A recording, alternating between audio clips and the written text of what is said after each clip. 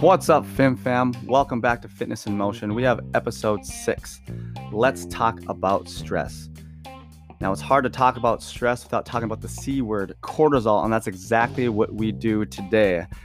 Today, I wanted to mention just what exactly goes on in our body when we're stressed out or when we can assume we have elevated cortisol, but then also giving you guys some actionable things, some actionable items, and just some recommendations that you can do to hopefully make some adjustments in your program. If you know that you just have a bunch of stressors in your life, or if you in fact know that you have some cortisol issues, but I do anticipate that we'll have another kind of like a part 2 to this because there's just so much to talk about when talking about this topic.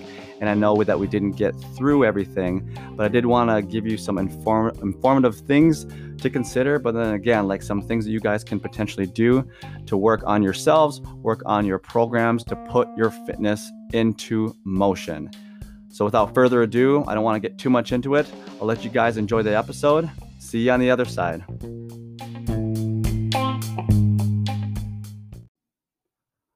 What's up, Fam?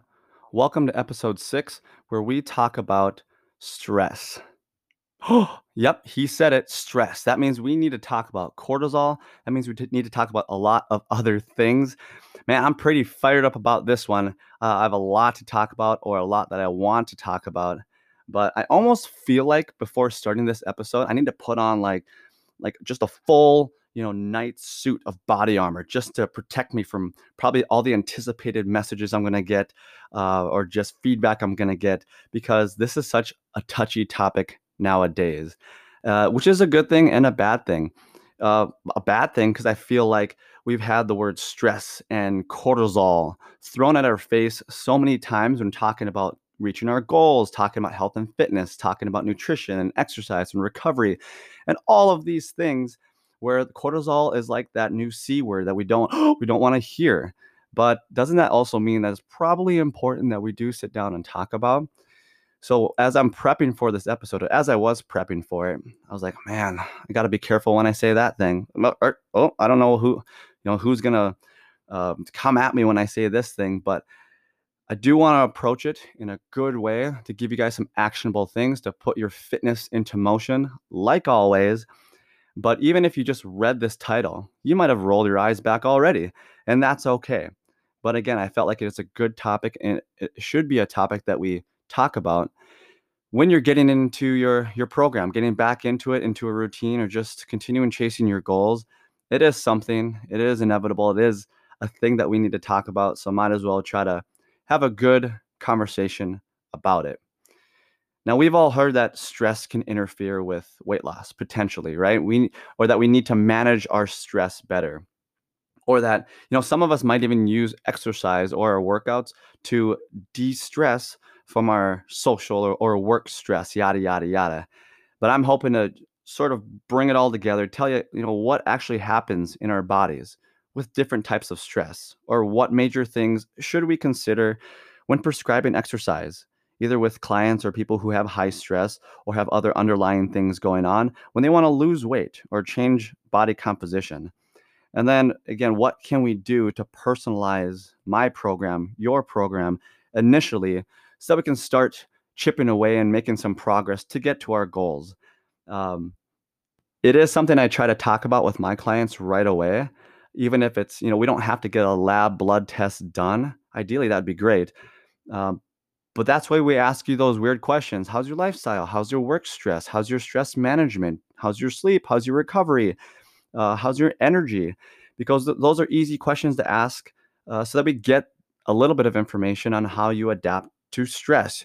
There's a difference between individuals who might have really high stress but good stress management versus those who have very low stress but can't manage that very well. Their stress bucket is already overflowing, even if they feel it's not a lot.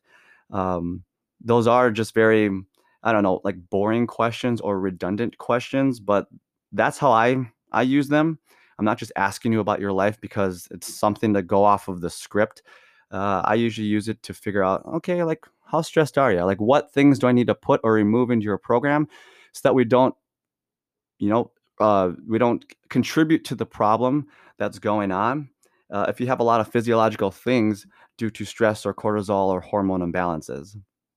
So I will speak mainly on those who want to like lose weight or change their body composition.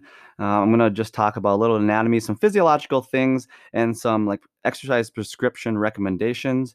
Uh, but you'll notice that there are a lot of things to consider, and a lot of stars have to align just to start seeing some progress. And I'm not even going to touch on nutrition. I'm not even going to touch on, if you're on any current medications or what your lifestyle is. I'm just going to talk about exercise and like resistance training and cardio. If I had, if I held a 3-day conference every weekend for the rest of the year, I probably still won't be able to get through everything. And I'm trying to fit it into a 20 to 30-minute episode. So here we go, guys. Let's get started.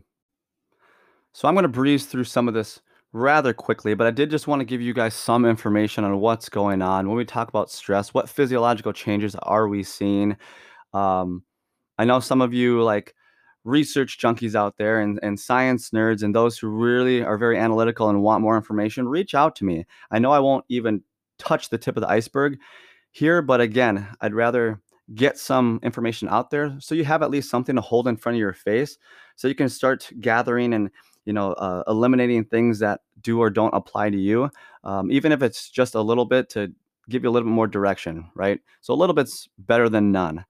But I will start talking about cortisol, and just hormones in general. But the things just to keep in mind, like hormones are everything, right? Like they're the worker bees that upregulate, downregulate, they monitor, they respond, and communicate for most and all like physiological responses in their body, right? They're busy. They're social things. Another important thing to know is that they don't act just independently. Like they're very, like I said, it's very social animals, very social little cells and hormones. So for example, if we just talk about insulin, if we try to look at or like change anything or to improve insulin or insulin sensitivity, if we make some changes over time or some progress, you can bet that several other things get affected downstream. Like I was thinking about this. Like if you guys seen Back to the Future, like those movies, great movies by the way. So like when they go back in time or into the future or something and they accidentally change something, either for the good or for the bad, there's just like this huge cascade of changes, right? They totally changed like the time continuum, and I like to think of hormones like that.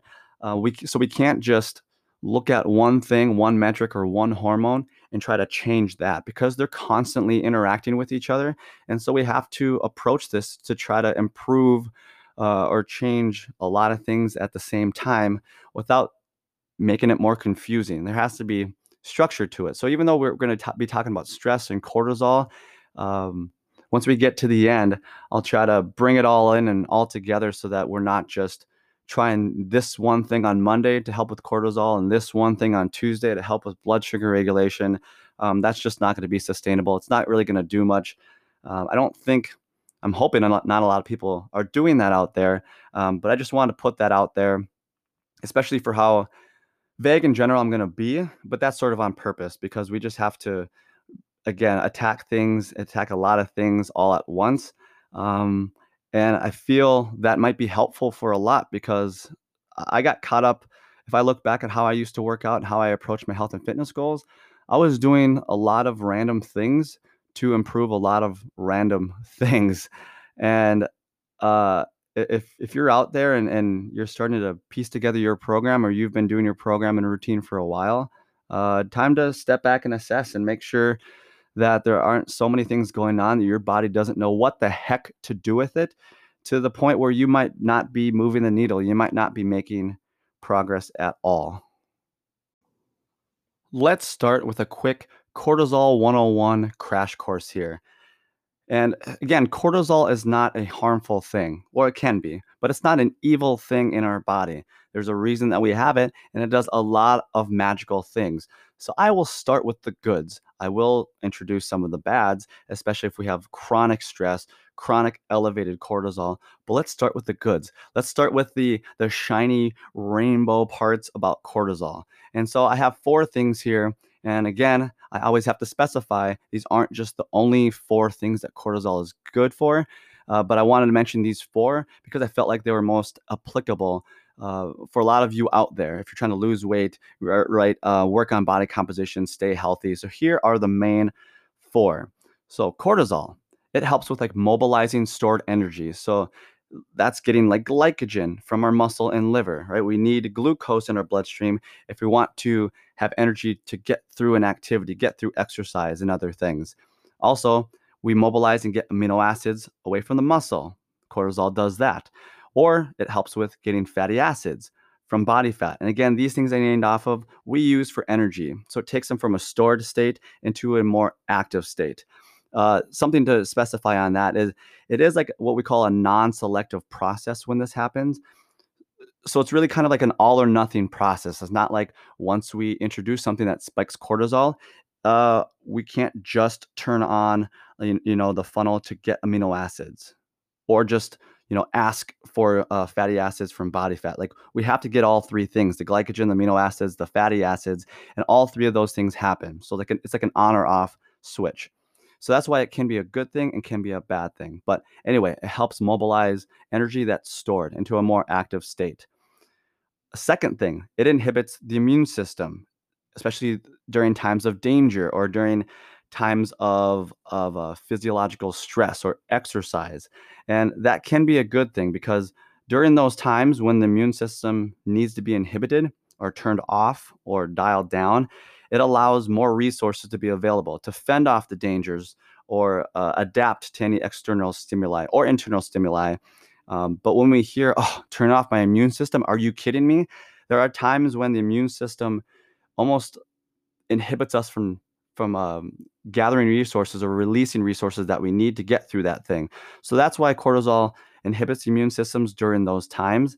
If a bear, crashes into my apartment right now and I need to run away from it, I kind of need my immune system to kind of pump the brakes a little bit so I can focus on releasing other things so I can run away from the bear and survive. I don't want to be like, you know what, bear, I want to keep my immune system on. So if you could just go, no, I need to run away freaking now. So that's the second thing that the cortisol helps with. The third thing increases, like I want to just label this as heart contraction rate or heart contraction strength. So again, that's just increasing heart rate or blood pressure when we need to. Um, this increases like oxygen to the working muscles or being able to flush out metabolites like lactic acid or lactate. Again, important during times when we're in that fight or flight stage. Think about the bear crashing into my place. I probably need eyes dilated, my heart rate to go up, blood pressure to go up, so that I can get the heck away from it. The fourth thing is that it increases focus, increases wakefulness, drive, energy. And so I'm going to get to this later when we talk about like circadian cycles with cortisol, but there are certain times of day that cortisol is higher and that cortisol should be lower, so that we are focused. We're awake. We have more drive and energy during different parts of the day so that we're not just sitting in our beds trying to fall asleep and we have all these things going on.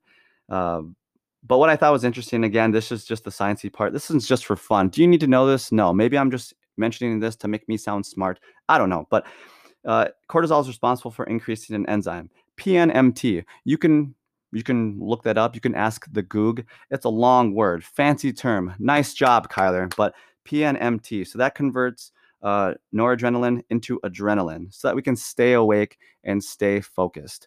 So again, all of those four things are great. Thank you, cortisol, for that. But again, it is everything, like most things in moderation is good. If we have, some spikes in cortisol every now and then, which we do and which we will, that can be good. But when we start to hear about how cortisol and stress can be bad, that's more for like the chronic state. When we have elevated cortisol, elevated stress for a long period of time. And that doesn't mean just exercise stress, physical stress. We're talking about family stress, personal stress, emotional stress, environmental stress, just sitting in our chair, stressing out about like a work deadline. All of that is interpreted as bad stress and negative stress, which can potentially then keep our cortisol levels elevated a little bit or a lot. And if that's going on 24/7, 365 days a year, that's when we start to have some interference, and that's when we start to see some negative effects. Well, that might be a good segue now into talking about the bads or the negative effects of elevated cortisol. And these are ones that, again, it's sometimes hard to have a good conversation about this because we've always been told cortisol is bad, cortisol is bad, cortisol is bad. If you have elevated cortisol, you're going to freaking die. I mean, again, I'm being facetious here, but we've just heard this so much that especially since we can't necessarily see elevated cortisol, sometimes a lot of us are symptomatic, right? We have lack of energy, lack of sleep, and all that stuff. But the more we hear how bad cortisol can be over a long period of time, the more numb we become to it, and the more numb we are to it. And it's just again trying to beat a dead horse sometimes. But I feel that it is helpful if we start talking about what actually goes on in our bodies, since we can't necessarily see it all the time. That might be hindering us to seeing our health and fitness goals. So let's start with some things that might affect us when we're trying to lose weight or promote fat loss. So when we have elevated cortisol, one thing that can happen is decreased conversion of T4 to T3. Now, if we think thyroid, right? So T4 is like an inactive state of this hormone. So when it's converted into T3, it has a big impact on our metabolic rate. And so you might, if you know someone who has like hypothyroidism or hyperthyroidism, when they have issues with their thyroid, we always hear that's responsible for our metabolic rate, and that's why a lot of individuals have a hard time losing weight when their thyroid is all out of whack. Uh, but cortisol, when it comes in, it's like, ho, hold my beer, right? So it does have a big impact of how this conversion happens, therefore making it very hard to lose weight because our metabolic rate is affected, and we can't, at a resting or an active state, we just can't fire our metabolism correctly. Another thing that cortisol can negatively affect us by is it can lead to insulin resistance. Now, there's a couple points on this one when talking about insulin and blood sugar and insulin resistance, but let's think of it like this. So when we are in this fight or flight mode, right? Exercising, running away from a bear, glucose is released into the bloodstream for energy, right? To the working muscles so that we can get up, especially when we were hunters and gatherers. It was good because we needed to have glucose go to our muscles so we can run away, we can gather food, we can be out and about, we have that energy. But we had that physical mechanism to then burn off that blood glucose. Okay, so if we're sedentary or have a huge amount of blood sugar sitting in our bloodstream, lots of insulin now has to come in and kind of step in to remove that blood glucose because we don't have the muscle contractions going on to burn that off. So again, if we're sedentary, we have a lot of blood sugar, insulin is always there. It's always like, okay, here we go, blood glucose, time to go out all of the time. All of a sudden, this leads to insulin resistance where our cells just don't respond very well with insulin anymore. Again, it's almost like our cells become numb because insulin is always there. You ever have that friend who is just every time you meet them, they talk and talk and talk and talk and talk and talk and talk to the point where like there might be a very nice person, but then you start to like not listen to them. They're talking, you can hear them, you're just not listening. That's kind of like being, you know, chatty person resistant. Like they're always there, they're always talking, and you just become numb to it. That might happen when insulin is always there trying to just get all this blood sugar out of the bloodstream. And again, that's just called insulin resistance. So when insulin is always around, that also is a good segue into this next one. When insulin is always present, doing its thing and actually doing its job, fat metabolism can be affected. Fat metabolism goes down, or I always explain it in this way. Like your body's spotlight is now on trying to monitor blood sugar with insulin versus trying to focus its spotlight on metabolizing fat or like, taking from your fat stores.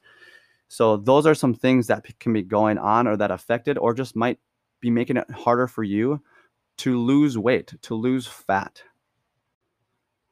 Now, when we talk about muscle growth or trying to grow muscle, here are some of the bads or negative effects that cortisol can have if it's elevated for a long period of time as well. So just to name a few, uh, so we see like some decrease in nutrient uptake, right? So that can definitely, if we can't get the nutrients to our muscles, it's going to be hard to grow them. Another thing that happens is that we can increase the amounts of increase the amount of myostatin. When I talk about myostatin, which is not very often, this is a protein that's responsible for limiting muscle growth, so that skeletal muscle tissue doesn't get too big. And it does play a role, right? That we don't want the muscles to get too big. But I always joke around. Maybe it's a good joke. Maybe it's just a joke for me. But I say, if you ever want to, blame someone or blame something, if you're not getting your gains, that dang myostatin, right? But again, if it increases the amount of myostatin, uh, we just don't see big increases in skeletal muscle tissue growth.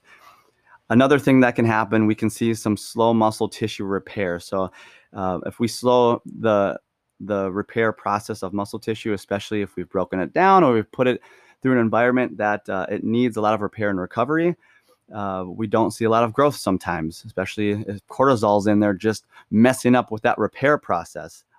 Lastly, one other thing I wanted to mention, elevated cortisol can decrease testosterone or progesterone. So yes, some of these are sex hormones, but I mentioned these because if you haven't heard of this, this is called the pregnenolone steal. And there are some believers out there, so there are some non-believers. But the way I talk about cortisol when it comes to sex hormone function, it is this.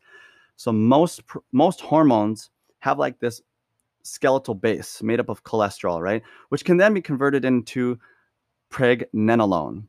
And so pregnenolone can then be produced into other hormones like estrogen, testosterone, progesterone, aldosterone, and cortisol, amongst other hormones.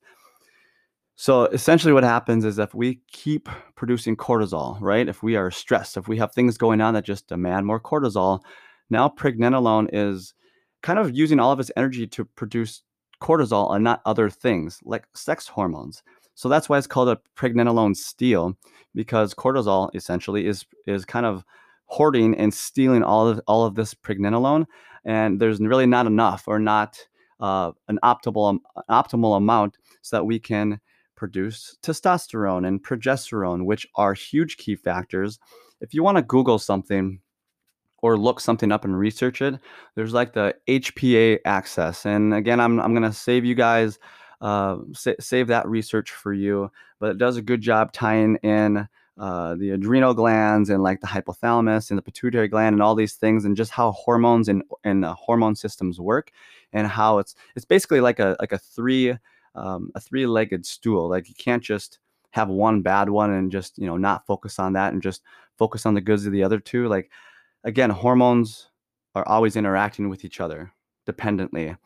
And if we just see this huge uptick in cortisol, you can bet that almost everything else is being affected in some small or big way.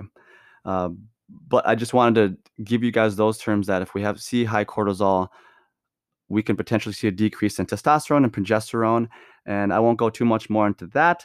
I'm not an endocrinologist, but it is good to know. Okay, lastly, guys, let's try to step back into the coach's corner here, and let me give you some actionable items. Depending on what style of training you enjoy doing, what underlying things you have going on, doesn't matter. I feel like these points and recommendations are just good in general. Just if you're getting back at it, if you're hitting a plateau, or if you are in fact trying to lower your cortisol, or just not potentially get into an elevated cortisol state. I have 4 different points here. You can try to figure out which point or which group you fit into, but I have 4 ones. I tried to limit it down to these. So the first one, if you're the type of person who loves to do like lots of volume training, you just love to do, sets of 20, sets of 30 for some dang reason, I feel like that's just gross in a good way. But if you're the type of person who loves to do volume training, here are some things you can do. Try not to, change exercises too frequently, or try not to introduce too many new ones too often. You're already doing lots of great things, getting a lot of good adaptations, hopefully, from that high volume training. That's great. But if you are also the person who loves to just change everything up from week to week to week because it's fun, you want variety, you're already doing a lot of great stuff. Maybe try to find a list of like 6, 8, 10 movements that you can hit that volume training with, and you should be pretty good to start.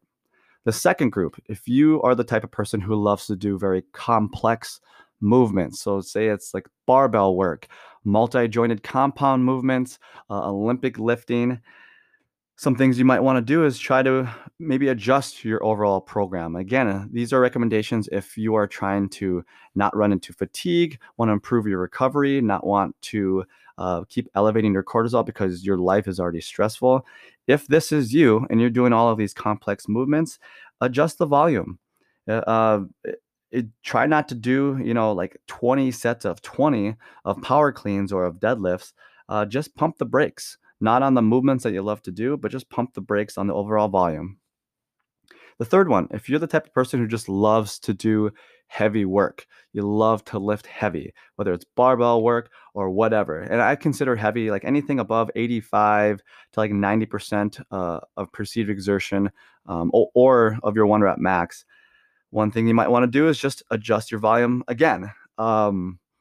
If you're working working this heavy work and working at these types of heavy loads because you're trying to promote hypertrophy, or you're trying to work on power and strength and do all that, you're probably already doing heavy sets of 1, 2s, or 3s, right? You're doing singles, doubles, triples. If you're doing 7 to 10 sets of triples, and you're finding out that your recovery is lacking, your sleep is getting affected, your cortisol and your stress is going up, maybe limit that down to like 4 or 5 sets and see if that makes any improvements. Lastly, number 4, if you are the type of person who has lots of things going on in your life, lots of stressors, or lots of, let's say, quote unquote, cortisol releasing stressors, whether it's emotional stress, work stress, personal stress, physical stress, environmental stress, start with just trying to reduce the number of training sessions per week. And this is where sometimes these conversations when talking about stress and exercise gets a little weird, gets a little uncomfortable, because if I just go right into like, wow, you seem like you have a lot of stress in your life. Let's just have you try doing something that you have never done before and or you just hate doing. Maybe continue doing what you love doing, but let's just limit the amount of times you are doing that throughout the week, either to give you more rest days or just more days to focus on like low to moderate aerobic training, active recovery days, things like that. And then lastly, one bonus recommendation here. I really didn't start diving into this and researching this more until like the last 5 years. But for those of you out there doing like more yoga and like Pilates style training, there's actually a lot of magic, a lot more magic into that style of training than I thought. My apologies to you. Like, I applaud you. So specifically, if I hear an individual or client come up to me and they're like, man, I have a lot of stress in my life, right? And or I am not comfortable with like resistance training machines or even cardio machines or any type of resistance training, I send them over to yoga and Pilates, and here is why. So when I didn't really know a lot about Pilates until, again, like I said, about 5 years ago. Besides just working on core stability and core strength and flexibility, it is a great way to work on some type of resistance training or working on like strength gain while not having you in an environment that spikes cortisol, in a very what we call like parasympathetic environment, where you can still work on like muscle building and strength gaining and core stability. And that is magical. So that is one other thing to think about, whether you were thinking of trying out yoga or Pilates. But again, if you feel like you are lacking on recovery and sleep because of stress, or because you have high cortisol, and working with weights and working on those 4 points I mentioned before, of like complex movements or just resistance training in general, look into yoga, especially look into Pilates, because that is a great avenue for individuals like you. And it was great for me. I mentioned this before. My style of training is more of like the CrossFit style training, right? So you can bet that there's lots of high intensity, there's a lot of complex movements, and there's a lot of like heavy barbell work. So because my recovery was so bad, it was great a couple years ago when I was introduced to Pilates, where I could have that more what we call like parasympathetic type of training, where I'm still working on core stability. I'm really working on flexibility, but I can still get that feeling like I'm working hard in a very non-stress or cortisol spiking environment. And it worked wonders for me. I know it's worked wonders for a lot of clients that I know, especially if they're chasing high intensity. But that would be one thing I would recommend that you guys look into if you haven't already. I know before, like yoga, Pilates was looked at or viewed, in my opinion, as a great way just to work on core and stability, but there's a lot more magic that goes into that. Lastly, guys, again, one more thing, just a couple, I guess, other nuggets to think about. When it really comes down to it, if you're trying to fix, or I'm sorry, if you're trying to improve like cortisol, trying to improve stress, just trying to improve that the way that you approach your style of training in your program, just know when to adjust, right? Your workload, know when to adjust your frequency, know when to adjust what type of recovery that you do or should be doing, or just know when to adjust overall. Like don't approach it where you have too many things going on, where you just don't know what sticks. Like don't try to throw everything at the wall to see what sticks, because odds are the thing that the things that do stick, they'll have to be modified down the road anyway, which it does make my job and our jobs very creative and fun and exciting, but it can make like your life very frustrating, right? When you're trying to really see progress and really see results. Just know that kind of sticking with some basic things like we mentioned throughout this episode really goes a long way. Like a little, progressing a little is better than just doing a lot and not really seeing anything. Like you don't want to get stuck in a situation where you are doing a lot but not getting a lot done.